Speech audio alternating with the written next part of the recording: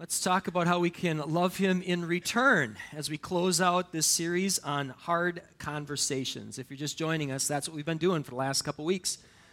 All right. We've been talking about hard conversations and how to do them well. And what we're going to do today is we're going to turn our attention to the workplace. How do we have hard conversations in a God-honoring way in the workplace? This is important for a lot of reasons, one of which is we spend a crazy amount of our time at work. When people add up the hours and they divide it by the hours that we're actually awake, some people get the number at about 35%. About 35%, more than a third of our adult life that we're awake. We spend it at work. Now, if your work teams are focused and they are supportive and they're productive, then work can be rewarding and it can be engaging and it can be satisfying. And isn't that what God intended when he put the first two people in the Garden of Eden and he said, here's some meaningful work. Have at it. Meaningful work is a gift. It's a gift. But if your workplace is like most workplaces on the planet, then there's all these office politics that can leave you not only longing for the weekend, but scanning the want ads. Now, here's a thought that comes to me. If your workplace is a dysfunctional mess, is there a chance that this is one of the ways you can love God in return? Is there a chance that he has you there for a reason? That maybe there's something that he would have you to do to bring that kingdom of his into your workplace. Maybe if things are messed up, maybe God is calling you to be part of the solution. I was thinking about this when we were singing that song, Here I Am, Send Me, Here I Am, Send Me. Maybe he's whispering to you, I already have. I already have. I already have. And here's what you could do to make a difference in my name. Well, one of the things that we can do to live these things out is to take a look at the teaching that Jesus gives us today. And this is straight up a teaching from Jesus. This is from his own lips. So if you have your Bibles, let's open up. And I encourage you to open up today. The context to this is absolutely crucial, as context always is. But especially in this passage, it's fun. In fact, there's something I just noticed right before the start of the service, I'll mention it, that I missed as I was wrestling with this all week. All right, we're going to look at a chapter of the Bible, Matthew 18, and we're going to start with verse 18. So let's take a look there. I want to let you know, too, if you don't have a Bible at home, we'd love to give you one free today. We keep copies at our entrance/exits every week. Jennifer tells me we've been going through a lot of Bibles, and I love that.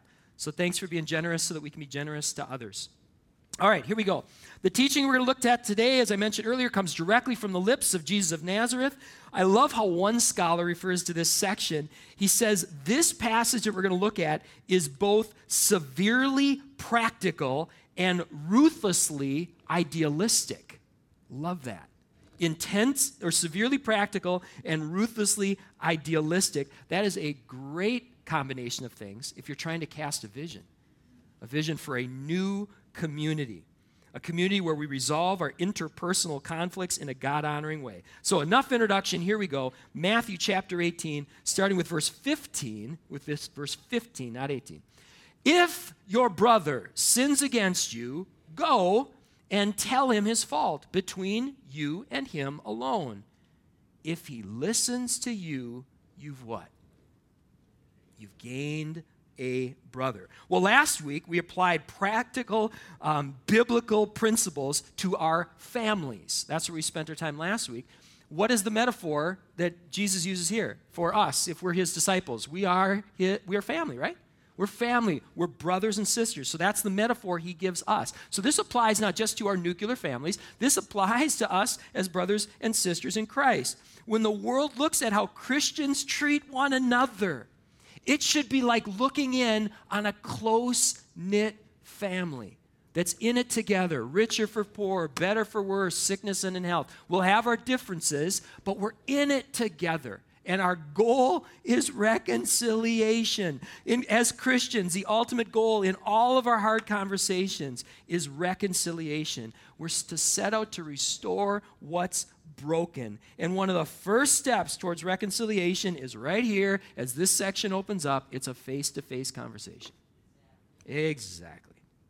If something isn't right, Jesus instructs us to go directly to the source and have an honest, one-on-one talk. And isn't it amazing? Isn't it astonishing how many of us disregard that teaching from Jesus. It's so easy to do.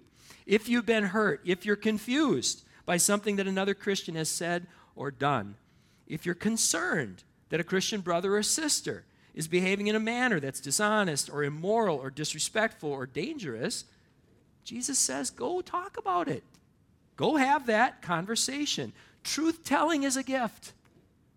Truth-telling is a gift, even if it's a hard gift to give, and even if it's a hard gift to receive. And the Scripture says, if reconciliation happens, then that thing happens that I had you say out loud. That thing is what? You've gained a brother. You've gained a sister. Isn't that beautiful? Came across a great quote during my sermon prep this week. It says this: forgiveness doesn't mean saying it didn't really happen or it didn't really matter. Forgiveness is when it did happen and it did matter, and you're going to deal with it in a God-honoring way. There are those who would say that a hard conversation, if done well, can actually make the bond stronger. I had a picture in my head of a crack. Imagine that we are all on a floor, all right? So imagine, if you will, that we're all on a floor, and there's a crack in the foundation beneath us, in one of the beams, a big crack. Now, you can just paint over that crack. And that's what a lot of Christians we do, right? We just play Christian nice, and we just paint over it, and we say, oh, you're forgiven, without really going to that place. Well, if you go to that place, let's pretend these are wood beams that are holding us up. If you go to that place, for some people, their experience is, if you go there well, it's like getting that great carpenter's glue, where the bond is actually stronger than the wood around it when you're done. There are some people, that's their experience with reconciliation. They go to that hard place because it did matter. They have that hard conversation. They do it as best they can. God meets them there, and the relationship is actually stronger than it was before because they went to that difficult place. But let's say you do that. You do as best you can, as much as it depends on you. You go to that hard place, and they don't respond. Jesus sees that might be a possibility among us. And so that brings us right to verse 16. So let's take a look here. If he or she does not listen, then take one or two others along with you, that every charge may be established by the evidence of 2 or 3 witnesses. Let's go one more verse. If he refuses to listen to them, then tell it to the church. Tell it to the church. And if he refuses to listen even to the church, let them be to you as a Gentile and a tax collector. Now, it's interesting. Jesus quotes Scripture here. When he says the 2 or 3 more witnesses part, he's actually quoting Deuteronomy 19:15. And he says, go, try to go to that person directly. If they're not receptive, then bring in a couple others.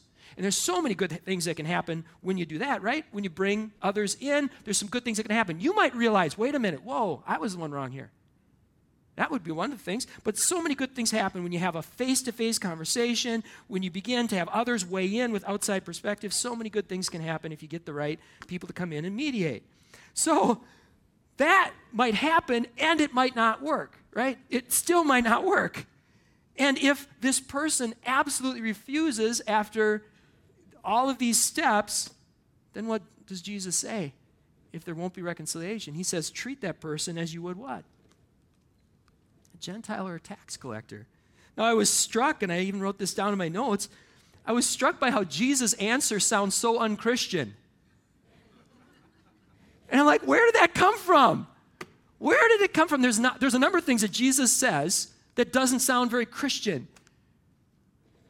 I think that says something about our culture, doesn't it?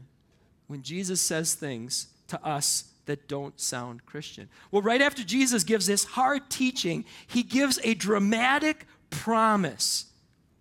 Here's something that Jesus says can happen if his people get this right. If we get this right, if we get reconciliation right, not if, but when we disagree, if we get that right, if we pursue his righteousness as one united family, look what he says will happen. This continues the thought. This is the very next verse. Truly, I say to you, says Jesus of Nazareth, whatever you bind on earth shall be bound in heaven. Whatever you loose on earth should be loosed in heaven. Again, I say to you, if 2 of you agree on earth about anything they ask, it will be done to them by my Father in heaven. For where 2 or 3 are gathered in my name, I am among them. Now, truth be told, I've taught on Matthew 18 more times than I can count. Guess how many times I've connected these 2 passages? I was stopped before this one, before verse 18. This is part of the same thought, isn't it? The language is the same. The flow of the conversation is the same. There's no breaks. These two things are connected. Sometimes it takes me so long to get something, right? To which my wife said, amen. But this is all the same. Jesus has not moved on to a different topic. If we get reconciliation right, if 2 or 3 of us gather in his name and we're united as Christian brothers and sisters, we're under the lordship of the Father so that we're praying according to his will, we're living according to his will, his promise is there for us. It's as if he's saying, invite me to heal what's broken among you, and then watch what else I can bind. Watch what else I can loose. If I can fix a rift between people, I can do anything. Now, if we had more time, it would be really fun to jump from Matthew 18 to Acts chapter 2 and to Acts chapter 4. I'd encourage you even to write in your notes, Acts chapter 2, Acts chapter 4, Matthew 18, and take a look at those together, because what's described here happened. What's described here in Matthew 18 happened in Acts 2, and it happened in Acts 4. They came together as one family, and God did those things as they did the best they could under his lordship to heal what was broken. All right, God wants our relationships as brothers and sisters in Christ to shine brightly like a city on a hill in the middle of the night. So let's press into a little more deeply 5 characteristics of a Matthew 18 culture, and then we're going to talk about how to apply them at work. So let's talk about this culture that God wants us to have among Christian brothers and sisters, and then we'll quickly apply it to work. So here are 5 characteristics, or maybe quite a few more. Here are 5 that I'd like to look at today. The number 1 is face-to-face conversations. Let's just start right there. And let's also just be honest and be direct and be blunt. Churchgoers are infamous for sending anonymous notes, aren't they? See, it's not just me. Others, they're infamous for sending anonymous notes. Can the person who receives an anonymous note do Matthew 18? They can't, can they? You've not given them a gift. You've given them a burden, because now they have this thing that they know is out there that they can't do anything about, because they don't know who sent it. And here's another thing. Can the person who sent the note be sure that the message that they were trying to send was the message that was received? No. Does it ever happen where you send a message that's communicated by words and it isn't received the right way? Yes. Do you know if it was? If you don't have a conversation? No. Here's a great quote that speaks to all of this. This is from the book Crucial Conversations. The single biggest problem in communication is the illusion that it's actually taken place. I love that quote. My experience is that people that write notes often have important perspectives to share. I'm not diminishing what that person has when they're trying to communicate through a note. They have an important perspective to share. What I would add to that is that the person you're sending it to probably has an important perspective too, right? And you won't know this unless you have the conversation. So I want to encourage people, have conversations. Now, a signed note is a little bit better. An email is a little bit better. A phone conversation is a little bit better. But Jesus nailed it, face to face. Those who study communication would tell you there is so much that happens in a face-to-face conversation that cannot happen any other way. Honest face-to-face conversations are just one characteristic of a Matthew 18 culture. Here's another. Another characteristic of a Matthew 18 culture, things that God would want us to have in our midst, is truth-telling. Truth-telling. Please repeat after me. Facts are our friends. One more time. Facts are our friends. Facts are our friends. How many of you know, with a show of hands, that truth-telling is a gift? How many of you know that, right? If it's done well. If it's not, it can be really mean-spirited, all that kind of stuff. Truth-telling, if it's done well, is a gift. It is a gift you can give. It is a gift you can receive. But here's the problem. One of the problems. It's often hard to distinguish the truth from the stories that we make up in our heads. Because something happens, and then we ascribe a whole lot of story to the facts, and our story may not be the truth. That's why one of the most important skills a person can have when it comes to a hard conversation, start with the facts, not the story. Start with the facts, not the story. Most of us don't do that so often that there's a name that's ascribed to what we do. It's called the fundamental attribution error. And what that means is when we make a mistake and when we have trouble keeping a commitment, what we tend to do is to blame our circumstances. When someone else makes a mistake, we don't blame their circumstances, we blame them. It is a character deficiency. It's because they're lazy. It's because they don't care. It's because they're disrespectful. And so what we want to try to do is this new skill, this discipline that's new to many of us, and that is when something happens, and we have that hard conversation, start with the facts. I noticed this. Instead of, how come you always, whatever. Here's a third characteristic of a Matthew 18 culture. Oh, so important. In a Matthew 18 culture, a clear conflict resolution pathway exists. There's some way to resolve things. And it's marked out, and the community knows upon what it is.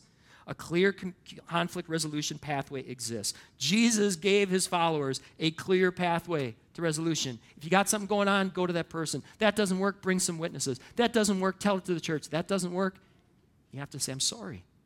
Sorry, excuse me, we're going to have to part ways. I remember having lunch. I asked the CEO if he would give me some mentorship, give me some wisdom. So we get together about once a month. And he used language for this that I'll never forget. He said, side conversations, meaning when you don't go directly to the person, side conversations result in faulty or reinforce faulty thinking. Let me say that again, and this time get it right. Side conversations reinforce faulty thinking. That is so true. When we feel that we're right and someone else is wrong, and then we go and share our story with everybody else about how horrible they are, how they're the villain and we're the victim in all of this, what we do is that they only hear our side of the story, and so they say, wow, I can't even believe you haven't, whatever. Instead of them getting the rest of the facts or the rest of the story. If you're a team leader, one of the best gifts you can do, and one of the best gifts you can give your team is a clear resolution pathway so that stuff doesn't go sideways. But instead, people know how can it go forward. And that those that want to have a hard conversation the right way can actually know what is that right way. What is that right way? Because they're going to have conversations about what happens. How do we give them the gift of here's the right way to handle that? Now, none of this matters. The first three don't even matter if we don't have number 4. Here's a fourth characteristic of a Matthew 18 culture. That in a Matthew 18 culture, there is a clear conflict resolution pathway that is what? It's actually enforced. It doesn't just exist, but it's actually enforced. There's another thing that doesn't sound very Christian that Jesus taught us is important. None of this matters if we choose to look the other way when people behave badly. A clear conflict resolution pathway is meaningless if it's not enforced or if it's only enforced selectively. Now, you'll notice in your notes there's a fifth characteristic. I want to hit pause on the fifth characteristic. We're going to come back to that at the very end. What right now I'd encourage you to write down is this. Your office isn't exempt from our Great Commission. What we've been talking about right now are principles that God's given us as brothers and sisters in Christ. They're too good to keep to ourselves. Because can you imagine how every workplace in the world would be transformed if we could bring this to the workplace? And we could be examples for this, an advocate for this in the workplace. Our office isn't exempt from our Great Commission. Our Great Commission is to go and to teach everything that Jesus taught us. Did Jesus teach us this? Yes. So this is part of what it means to teach everything that Jesus teaches us. To teach a way to resolve differences that's more God-honoring. Jesus never intended us to practice these principles in isolation. We're also called to do our absolute best to live out these principles in our offices. And I intentionally used wordplay here because the word office can mean your place of work. It also can mean your position in your place of work. We've been sent by God to bear witness to the things that Jesus did and Jesus taught. And here's a great reminder as you set out to do that. This is Romans 12:18. I use this one a lot. As much as it depends on you. I need that reminder because I often feel the burden of, I got to fix this. I can't. All I can do is this, as much as it depends on me and God working in and through me. Well, we may or may not be able to bring about the changes we hope to see, but as much as it depends on us, we're to bring Jesus' example and teachings with us to work. And as we do, here's 2 tips now as we talk about how do you apply this in the workplace in just a couple minutes. Here are 2 tips if you're the boss, and here are 2 tips if you're not the boss. Here are 2 reminders as you try to bring these principles to the workplace if you're the boss. Number 1, leaders are example setters. Number 2, leaders get what they allow. Can I get an amen on those? Okay, really soft-spoken amen. You must all be the boss. And you're like, oh yeah, amen. All right, if you're the leader of your team, a Matthew 18 culture is a gift that you can bring. We have to remember that. It's a gift that we can bring our teams to have this culture. In fact, sometimes it's only a gift that only we can bring as the team leaders. So it is vitally important that we as the leaders, we set the example. We have to welcome feedback as hard as it is sometimes. We have to welcome it, saying this is a gift. I need this. And we have to also make it safe to be heard. Safe to be heard. If people are doing the best they can to bring a hard word in a God-honoring way, we have to do the best we can to make it safe for them to do that. And the other thing we've got to do is we've got to hold people accountable when they don't. Even if they're our highest performers, it's going to shipwreck and torpedo everything else if we allow this to continue. My favorite book on the topic of hard conversations besides the Bible itself is a book called Crucial Conversations. I've handed out about a dozen of these. I've only read the thing, I think, in the spring, and I've handed about a dozen of these out to other people. I've read it myself, marked it all up. It's a great book. The authors make this claim in pages 13 and 14.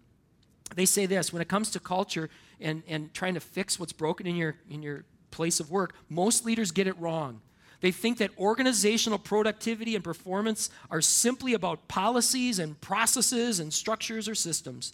So when their software product doesn't ship on time, they benchmark others' developmental processes. Or when productivity flags, they tweak their performance management system. When teams aren't cooperating, they restructure. Our research shows that these types of non-human changes fail more often than they succeed. That's because the real problem, most of the time, never was the process or system or structure. It was employee behavior. The real key to change lies not in implementing a new process. Sometimes it does, but not always. Not a new process, but it's about getting that employee behavior right. We got to hold people accountable to the process. That's what crucial conversation skills are all about.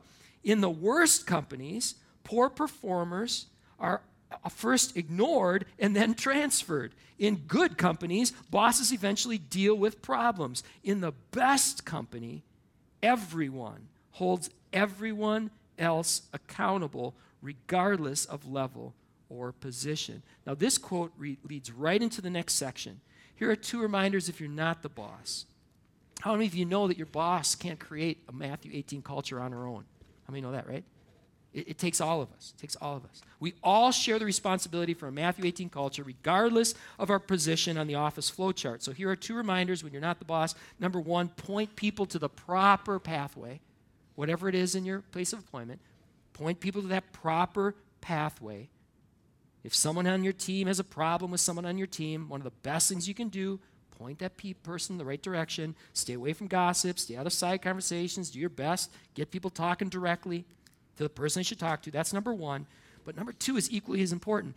Disagree with tact and then commit with tenacity. I'd love to spend more time than we have to spend on this one.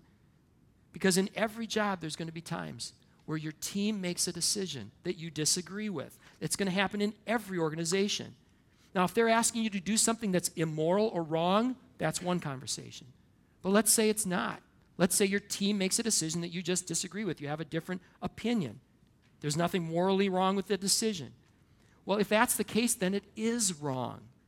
Biblically, if you torpedo that thing, by either giving less than your best or going around with side conversations saying, well, what they should have done was. That's not God-honoring.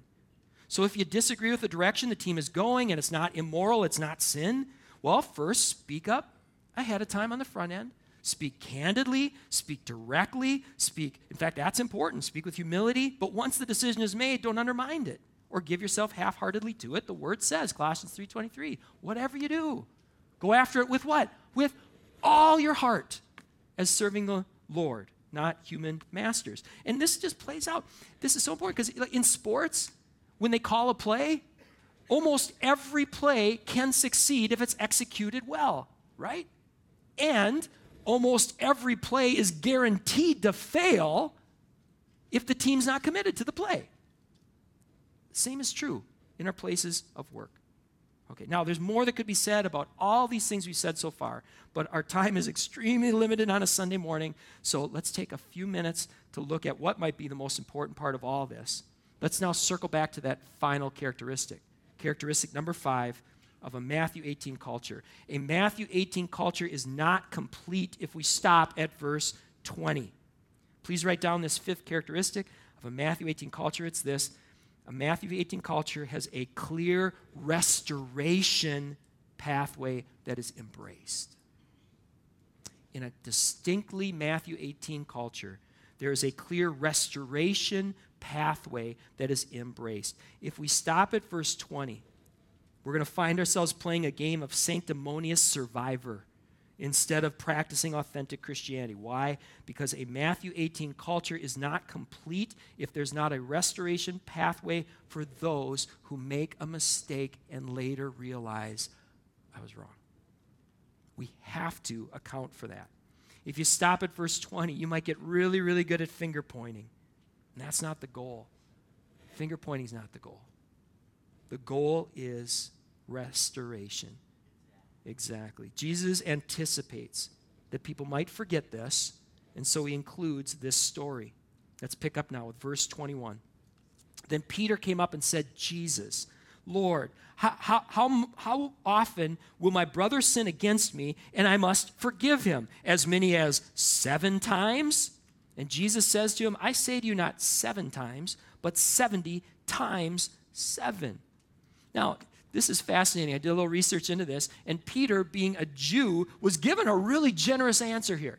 Because in the Old Testament, you can find texts like Job 33 and in Amos 1 and Amos 2, where if you forgive someone 3 times, you're being a very forgiving person. So Peter, I think, is stepping up here. I'm reading into the story a little bit, but Peter appears, at least to me, to be saying, here's my story.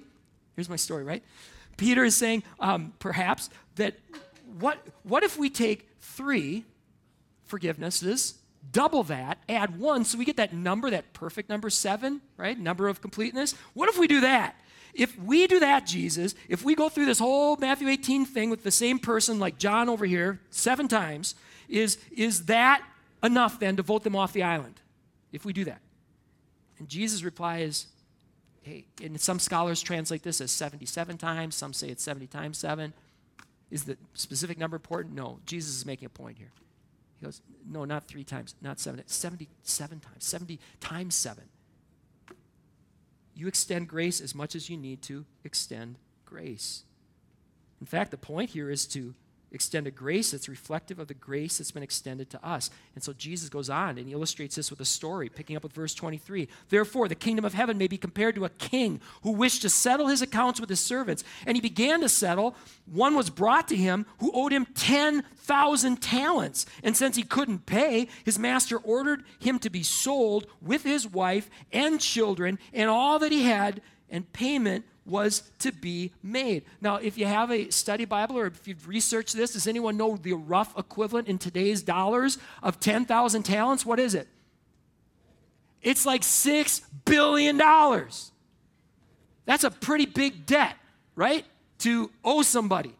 So this guy owes his employer $6 billion. Is Jesus' point that he literally owed him $6 billion? No. His point is, this guy owes so much money, he could never pay it back. Never pay it back. $6 billion. So the servant who owed $6 billion, as we pick up with verse 26, fell to his knees, imploring his master. He said, have patience with me, and I'll pay you everything. Can he pay him back? No, he owes him $6 billion. Well, out of pity for him, the master of that servant released him. He forgave him the debt. But when that same servant went out, he found one of his fellow servants who owed him 100 denarii. And seizing him, he began to choke him, saying, pay me what you owe. Well, the conversion here is about $12,000. Big amount of money. How does it compare to $6 billion? Doesn't stack up very much, right? And what does he do? He starts choking the guy. Even though he had been forgiven himself, he starts to throttle this other dude. So, picking up with verse 29, so his fellow servant fell down and got loose and pleaded with him and said, have patience with me and I'll pay you. He refused and sent him into prison until he should pay the debt. When his fellow servants saw what had taken place, they were greatly distressed, and they went and reported to their master all that had taken place. I wrote here to my note to self, people are watching, aren't they? People are watching how we respond to one another. Then his master summoned that servant to him and said, you wicked servant, I forgave you all that debt because you pleaded with me. And should not you have had mercy on your fellow servant as I had mercy on you? And in anger, his master delivered him to the jailers until he should pay all his debt. How long is it going to take in jail to pay back $6 billion? I don't know. Long time. And then Jesus says something very unchristian again. So also my heavenly Father will do to you, every one of you, if you don't forgive your brother from your heart. Came across another great quote as I was preparing this week. This one's so good, I printed it on the back of your notes along with a whole lot more of the quote that I don't have time to get into today. I'd encourage you to really read and reflect on that. Here's part of that small quote, or a smaller part of that bigger quote. Every time you accuse someone else, you accuse yourself. Every time you forgive someone else, though, you just pass it on a drop of water out of the bucketful that God has already given you. From God's point of view, the distance between being ordinarily sinful, what we all are, and extremely sinful, what other people we don't like seem to be, is like the distance between London and Paris seen from the point of view of the sun. Isn't that good? I think that's good. We have a Heavenly Father who loves us enough to tell us the truth. And He extends amazing grace to those who stand in need of it. So here's the question as we sing songs like, Here I Am, Send Me. Do those things describe us? Is this teaching from Jesus descriptive of us? Because every one of us has coworkers in need of grace. Every one of us has coworkers in need of truth. Will we follow Jesus' example when it comes to speaking the truth in love? And another thing is I look at all the context here because I don't think I've ever, and some of you have been with me a long time, I don't think I've ever taught both of these past sections of Scripture together. And I also haven't linked in the one that becomes before these two, where Jesus is looking for the lost person. He goes out and searches for the lost person. Is that the approach we're taking, where we're actually seeking out potential hard conversations so that we can bring restoration? Or are we just, I'm staying out of this? Sometimes it's the right thing to do to stay out. Other times it's not. Are we actually walking towards hard conversations with the hope of bringing reconciliation into our workplaces? The more we reflect on the good news, the gospel, the more equipped and motivated we become to become agents of reconciliation. As we reflect deeply on this, Jesus was the good shepherd who went out and searched for us when we were lost, when we needed reconciliation. He didn't give up on us. He came to us, and He demonstrated His love for us by sending His one and only Son. Wow. And even beyond just the example that sets and even the intellectual things that does, when we embrace that gospel by saying, God, right here, right now, I turn from my sin, I turn to you. And we ask for that forgiveness, it really happens. And we can ask God for the filling of His Holy Spirit to change our minds and change our hearts from within so that it comes from a real, deep place rather than just a principle. That's what can happen when we respond to the gospel. And then when a whole bunch of us, as brothers and sisters, respond to that gospel together and we live it out together, and some great things can happen. People can see something different in us, and then we're better equipped to bring these teachings to work. And when we do, we're going to stand out. So let me give you one last illustration here. This one doesn't come from Jesus. This one comes from me. And hopefully the Holy Spirit's speaking to me. We have a picture here we're going to put on the screen. I was sitting down and I was watching TV. Some of you might remember this. I was watching TV, and one of my daughters happened to be there. It was an ESPN special, one of those 30 for 30 specials called Chasing Tyson. And they were documenting what a contrast between a boxer named Mike Tyson and a boxer named Evander Holyfield. And they were chronicling these two people leading up to this particular fight, the second of their two fights that happened on June 28th, 1997. And in this fight, as Evander Holyfield was winning for the second time, what did Mike Tyson do twice? He bit Evander Holyfield's ear really, really hard. He took a chunk out of it. And then, no, stop, she said. Okay, so let's move on. No, you know what? You don't have to look at the picture if you don't want, but I got to leave it up for just a second. Now, what I'd never known before, I'd never watched the fight, and I had never really known a lot of the details about the fight, but I'm watching this special, and as Holyfield gets bit that second time, and he's just like, you could just see he wanted to just come at Tyson, and Tyson's like, come on, let's go. You know, and his bench, his corner, Holyfield's corner says something like this, Evander, keep your eyes on the Lord. Remember the Lord, or something like that. And I was just so struck by the contrast, because what Tyson did was just a natural extension of his corner, and the way that his people were training him and speaking into his life. What he did in that ring was just a natural extension of that. And the way that Holyfield chose not to respond when he was bitten was also indicative of his people, his corner, and what they were encouraging him to do. And this is going to be way too literal for a lot of people. I know it's not cool to be literal, but I looked at this. His last name, Holyfield. Holyfield. The word holy means sacred. It means set apart. What if our conversations were holy? What if that was our goal? If we said, God, would you do this in our lives? Would you make us agents of your reconciliation in all ways, including our hard conversations? Would you make our hard conversations holy? We can click this off now. Thanks, Kevin. What if God did that among us? And what if he was doing that among us in such a way where we were encouraging one another as we went to our place of employment to do the same? Let's pray. Father, thank you for the examples all around us. Thank you for the example of the martyrs who literally laid down their lives for your cause. Lord, when we think of what so many people, even today, right now, are going through for their faith, how small it seems for us to try to bring reconciliation into our workplaces and to honor you there.